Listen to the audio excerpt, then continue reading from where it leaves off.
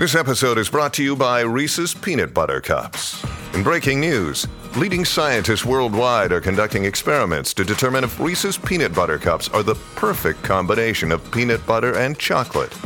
However, it appears the study was inconclusive, as the scientists couldn't help but eat all the Reese's. Because when you want something sweet, you can't do better than Reese's.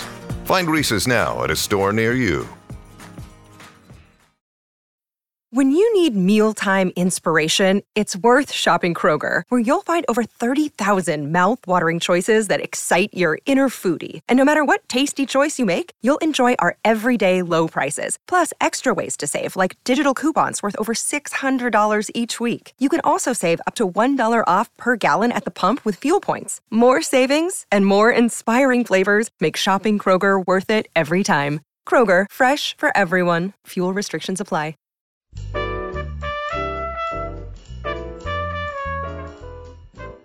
This is Behind the Mic with AudioFile Magazine. I'm Joe Reed, and if you've been listening this week, you know I'm in noisy New York City, and I'm speaking with Alan Minskoff for the whole week, who's a contributor to AudioFile Magazine, and we are talking about fiction. Hey, Alan. Hello, Joe, and I think you are going to really enjoy today's audiobook. Okay, tell me about it. It is Saturday Night at the Lakeside Supper Club by J. Ryan Stradal, read by Aspen Vincent. Now, I know J. Ryan Stradal wrote Kitchens of the Great Midwest, which I loved. It's food and Minnesota.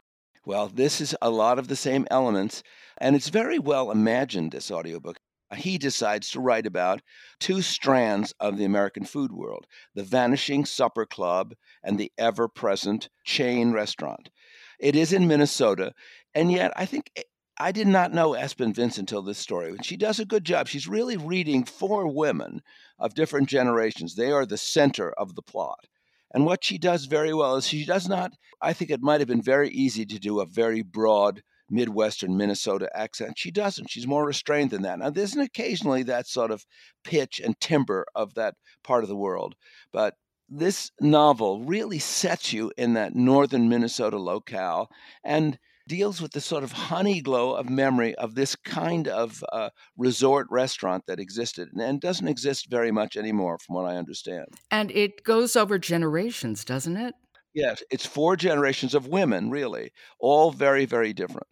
And she does a nice job with them of sharing their thoughts and their feelings and how they deal with the decline of an institution, A, and B, the indelible mark that the chain restaurant has left on that part of the world. And how was it keeping up with that long timeline, and how did Aspen Vincent convey that?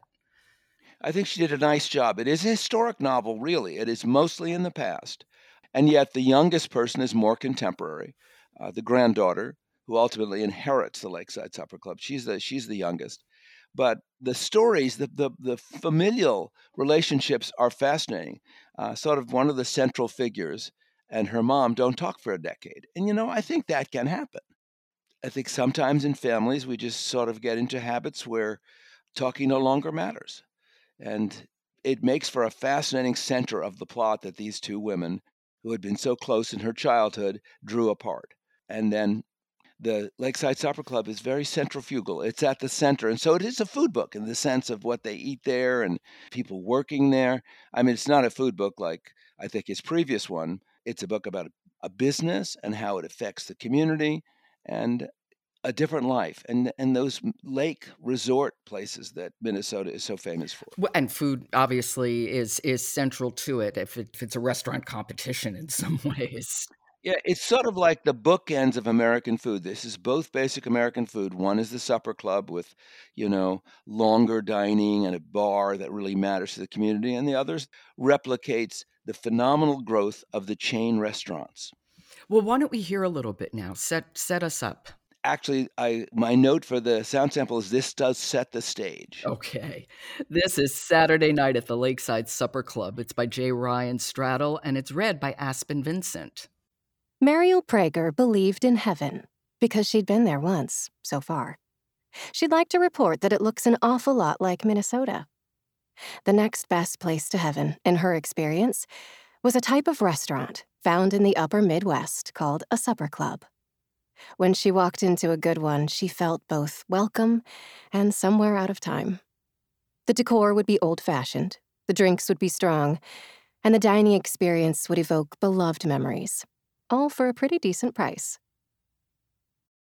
I don't know Aspen Vincent, but boy, she's a great storyteller. She really is painting a really beautiful word picture here. And she has a nice quality to her voice. I agree. I don't know if she's one of those young actresses who's also taken to doing narrations, but I would listen to her again. I like the way she told the story. And it's a lot of storytelling. Like we have been saying, it's 4 generations, and the women are the center. So it makes for a kind of complete look at first Depression era, then post-war, and then coming through the 20th century. I'm not sure it gets to the 21st, or if it does, it just gets to sort of the opening of the 21st century. So it is a fascinating sort of feel-good kind of a novel. I mean, there are, of course, things that happen in any family over 4 generations, but I said in the review that it has a kind of a honey glow. Okay, well, this I'm very much looking forward to listening to. This sounds like a great book to listen to, when you're on a road trip, for example. Absolutely. Okay, that is Saturday Night at the Lakeside Supper Club by J. Ryan Stradal, and it's narrated by Aspen Vincent, who's new to both me and to Alan, but we're definitely going to look her up. Alan, thank you so much. I'll talk to you tomorrow. And I look forward to it. Support for Behind the Mic comes from audiobooks.com. Audiobooks.com is offering listeners a month of free audiobooks, and we'll have a link to it in our show notes. And then follow Behind the Mic wherever you get your podcasts and leave us a rating on Apple. It does help people to find us. I'm Jo Reed. I'll talk to you tomorrow.